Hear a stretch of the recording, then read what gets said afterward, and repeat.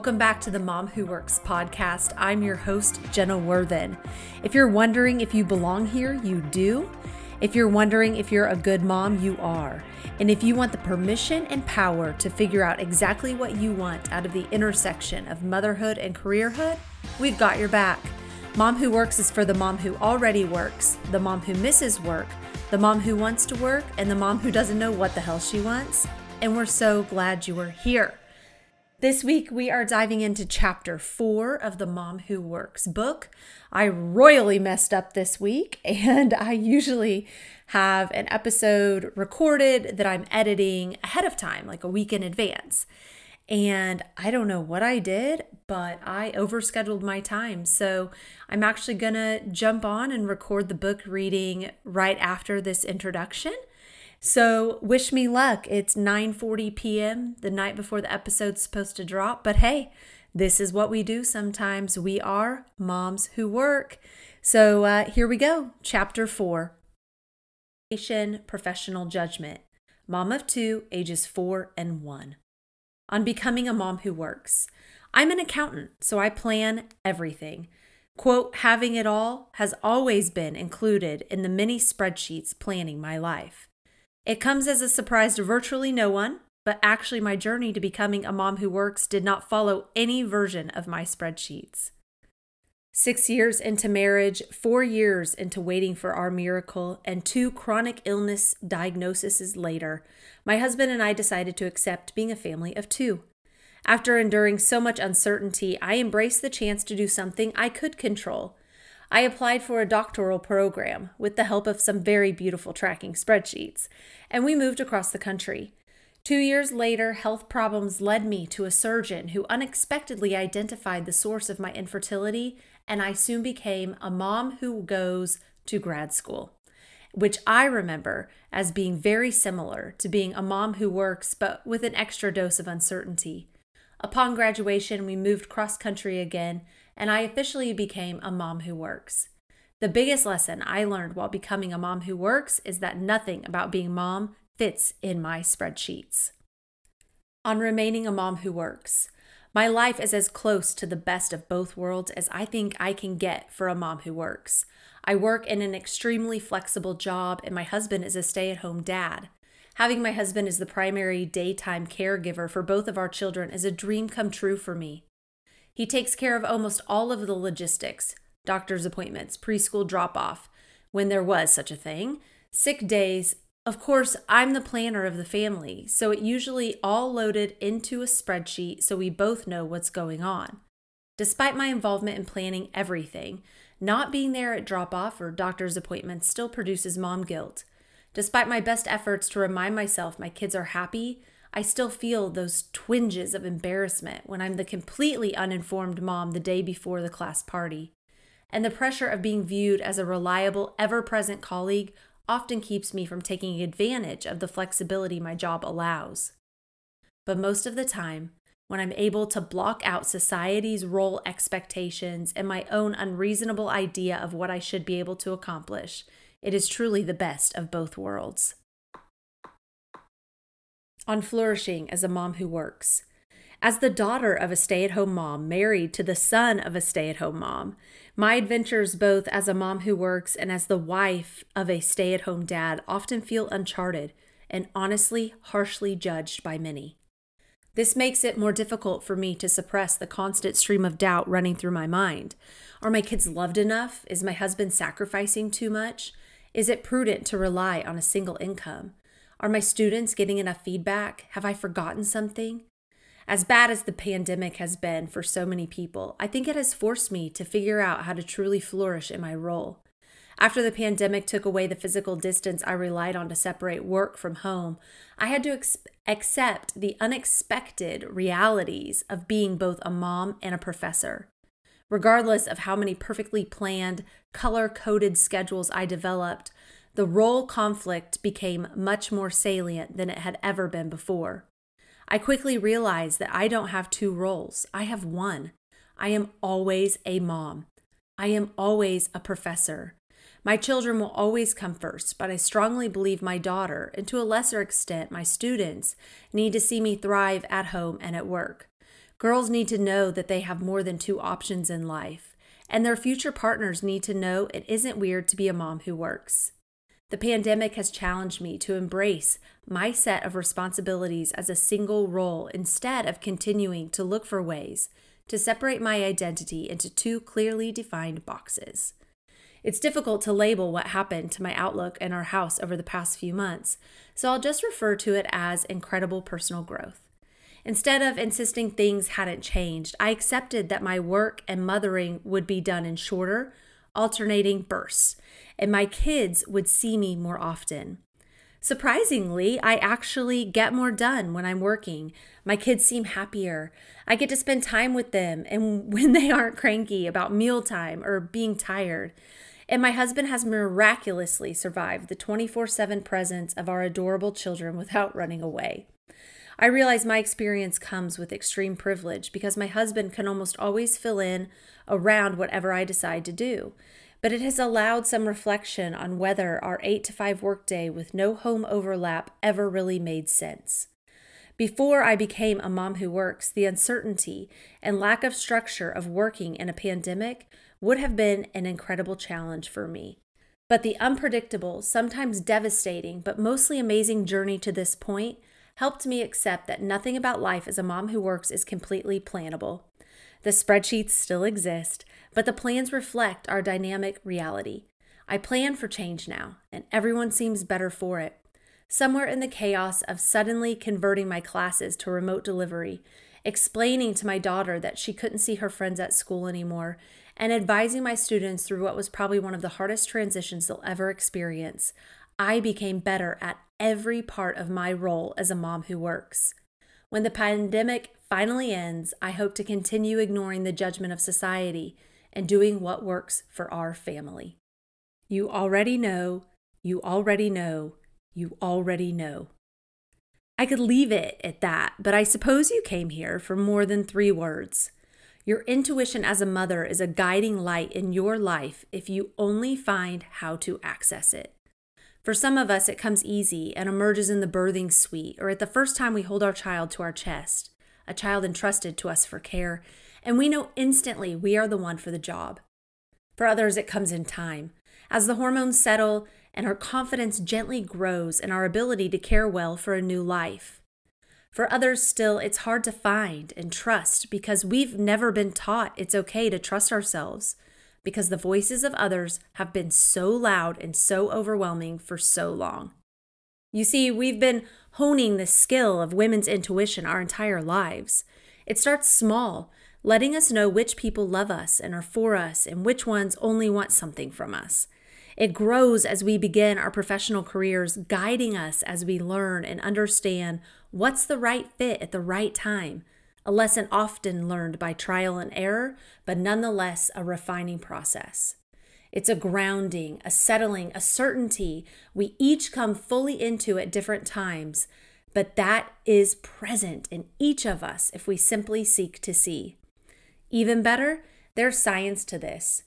Quote, a 2008 study in the British Journal of Psychology defined intuition as what happens when the brain draws on past experiences and external cues to make a decision.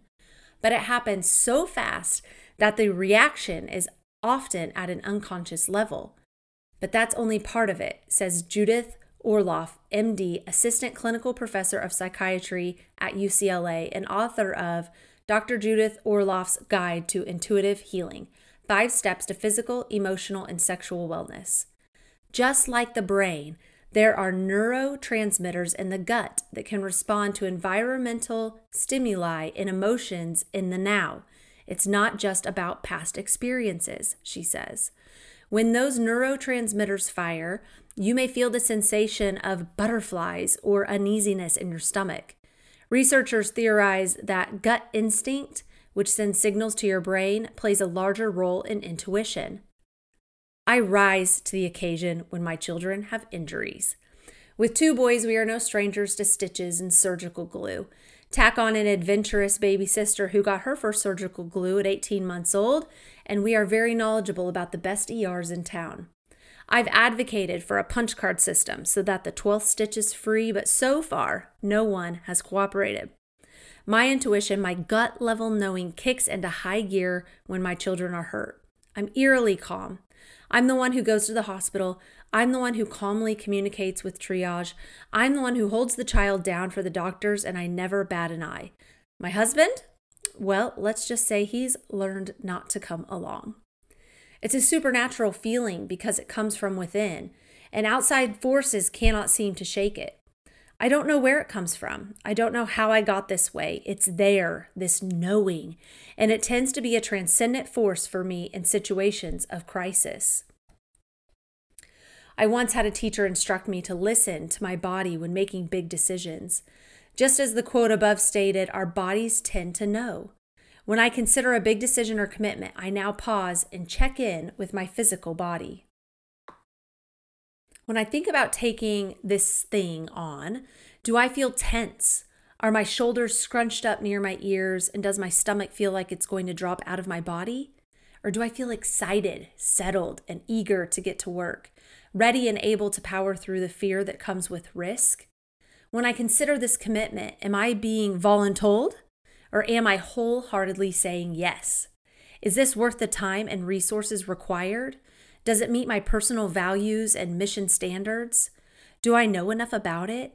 When I do this examination, do I physically feel peace or anxiety? When I review the contract to sign this client, how do I feel? Is this a favor to someone else, or does it line up with my mission? Am I a good fit, and is it a good fit for me, whether I'm capable or not? Is this work I believe in? Do I feel grounded and certain in my core that this is right? Or do I have a nagging feeling this isn't right for me? That last one hits different because that's where I've gone wrong too many times. Someone I love or admire asks me to take on a project. It's not about whether or not I'm capable. It's about whether or not it's the right time, organization, or job. And every single time I go against that nagging feeling that this isn't right for me, I fail. Whether literally by not meeting contractual obligations or perceived solely based on falling short of my own high standards. A person I loved and admired set me up to submit an RFP to a newly formed nonprofit entity. They needed someone to come in, help plan a large gala-style event, and offer fundraising assistance. My team and I tried to stay away from large events because I don't care about napkin colors, but the team was excited, and a person I loved was asking, so we accepted the opportunity to apply and were awarded the contract. The first year was a smashing success, so we signed on for year 2. Again, another great success. So we agreed to year 3 and an expanded services contract, and that's where things went south. I knew we should not sign that expanded services contract. I just knew it. But I had the staff capacity to complete the contract, so we did. As luck would have it, the account manager for this project was offered a new position, and she left my firm shortly after. And I should have terminated the contract right then with a simple, our capacity has changed and we are unable to fulfill the terms of the agreement. We appreciate the opportunity and are happy to recommend new firms. But no. I thought, we can handle this, no problem. And we forged ahead. I'm only sharing our side of the story, but a person on their end turned against us at some point, for some reason, and I had felt this tension building. If I'm to guess, she wasn't feeling appreciated and decided to project that onto our team.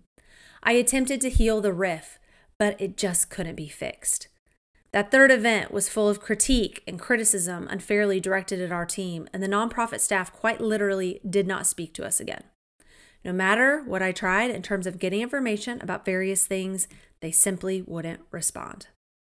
I have lots of theories about this, and I can say now with years of coaching behind me that the situation had absolutely nothing to do with us. What I thought of as failures at the time were not literal failures.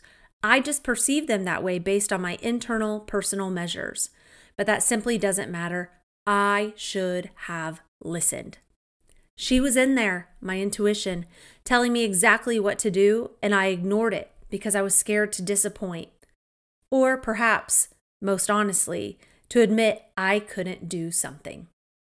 How do I know to listen now? Because my life is infinitely more peaceful when I do. Because disappointing someone else is always better than disappointing myself. Because there's too much on my plate as a mom who works to allow any space to be taken up by something that does not feel right. I'm not talking about things we don't like to do. I'm talking about things we know in our bones we shouldn't do. Have you ever been voluntold for something? This might be a new word, but I recommend adding it to your arsenal because there is power when you can name an experience. The exact definition from Jenna's Made Up Word Dictionary is this: someone volunteers you to do something without asking for permission, and it often does not feel like an option, but a demand. Has your partner ever done this? Oh, sure, she would love to do that. She's so good at whatever thing. I know she wants to help you too. Instead of volunteering him or herself, someone else commits you to an activity, event, or opportunity you simply did not ask to be part of. And more often than not, I find the push off onto me has more to do with them not wanting to do something and being unable to say no. My husband now knows not to do this under any circumstances. You might be able to imagine how one too many of these voluntold conversations went, and he has now decided it is in his best interests and to the benefit of his health to not do this anymore. To make space to trust my intuition and hear what she was saying to me, I had to get serious about stripping away things that no longer served me. I had to do a deep examination of who I was to determine who I wanted to be. Then I had to decide what things would remain in my life to maintain the integrity of what I desired. It was not an easy process. It took the help of a coach, spiritual engagement, life experiences, good and bad, and getting still and quiet. To start this year, I took a piece of paper, drew a line down the middle to create 2 columns, and wrote at the top of each column, keep and toss. I then looked through my digital calendar from last year and started putting things into each column. I've learned this practice from many women I follow, but Emily P. Freeman is one of my absolute favorites. Her work focuses on how to create practices that inspire us to do our next right thing. A few things stand out on that list. 1, I kept things that COVID inspired, like walking every day and cultivating Zoom meetups. This life experience helped me fine-tune my intuition like nothing before, and I'm only just now uncovering that good. 2, I tossed out painting my nails because I don't have the time or the willpower for maintenance. This was a super small, but I'm telling you, it was an important decision to make. I am a woman with natural fingernails. Exhale. 3, I chose to keep short workouts, 10 to 15 minutes, and toss out hour-long workouts. This is not the season for me to focus on long workouts, and I know myself well. I simply won't do them. I always have 10 minutes. I do not always have 45 to 60 minutes. Maybe I will someday, but that someday is not now. 4, I kept overnights alone because that practice restores me faster than anything else. I have found so much solace in quick nights away between the quiet alone time and simply having control of the television all to myself. 5, finally, perhaps most importantly, I kept TikTok. It was critical for me to do this work for myself. As an auditory processor, I've often been too quick to share every feeling, idea, thought, or theory with those around me. Too often we invite other voices into our process and into our decision-making before we have done the work to determine what's best for us. I'm all for consulting those who love you and know you, but this should be a highly selective process. I have found tremendous freedom and benefit in hiring an executive coach. By outsourcing my external processing to a third party, I've become a better listener and friend to those around me. I still battle my propensity to dominate a conversation simply because I have so many thoughts swirling, and I'm so excited to be with my people, and I just want to share every single thing. This is not healthy or helpful to anyone. Quite honestly, it can become harmful if I cannot rein in my verbal vomit to show others I care for them and want to listen, as well as ensuring I do not poison relationships by oversharing. A coach or therapist can be an incredible tool for finding and trusting your women's intuition. Working with a professional brings an objective voice into your purview and allows someone else to help you see better. Mickey, the woman I've worked with for years, uses phrase like, I heard a lot of this feeling, thought, emotion when you're explaining that to me. She helps me find aha moments simply by guiding me to discover and assess the patterns in my behavior, thoughts, feelings, and emotions. Because of this simple but profound prodding, I'm now able to do much of this work myself in real time, and it has helped me know myself and to trust myself and lead myself with clarity and confidence. Do not feel 1 ounce of shame if you have ever operated in violation of your intuition or simply feel as if you have none. This is something that is within you, but it requires finding, trusting, and believing. Life experiences are different for all of us, and pain and trauma complicate this work because others' actions impact our lives. For many moms, this work requires a safe space with professional help to heal and find the wholeness required to find, hear, know, and trust that inner guiding. Please believe you are worth this work and seek out a therapist or counselor who will help. It won't just change your life and how you experience the world around you, but it will change the trajectory of your family as well. If mama ain't happy, ain't nobody happy. Finally, do not let strangers set your story, stage, and surroundings. What you see on Instagram or read on Twitter is not the gold standard for how, who, when, or what you should be, think, believe, or do. You cannot scroll your way to intuition. Do not outsource who you are to the ideas and money-motivated posts of others. Yes, how others have done things can be a starting place, but you must do the work to trust and know yourself. You already know, you already know, you already know.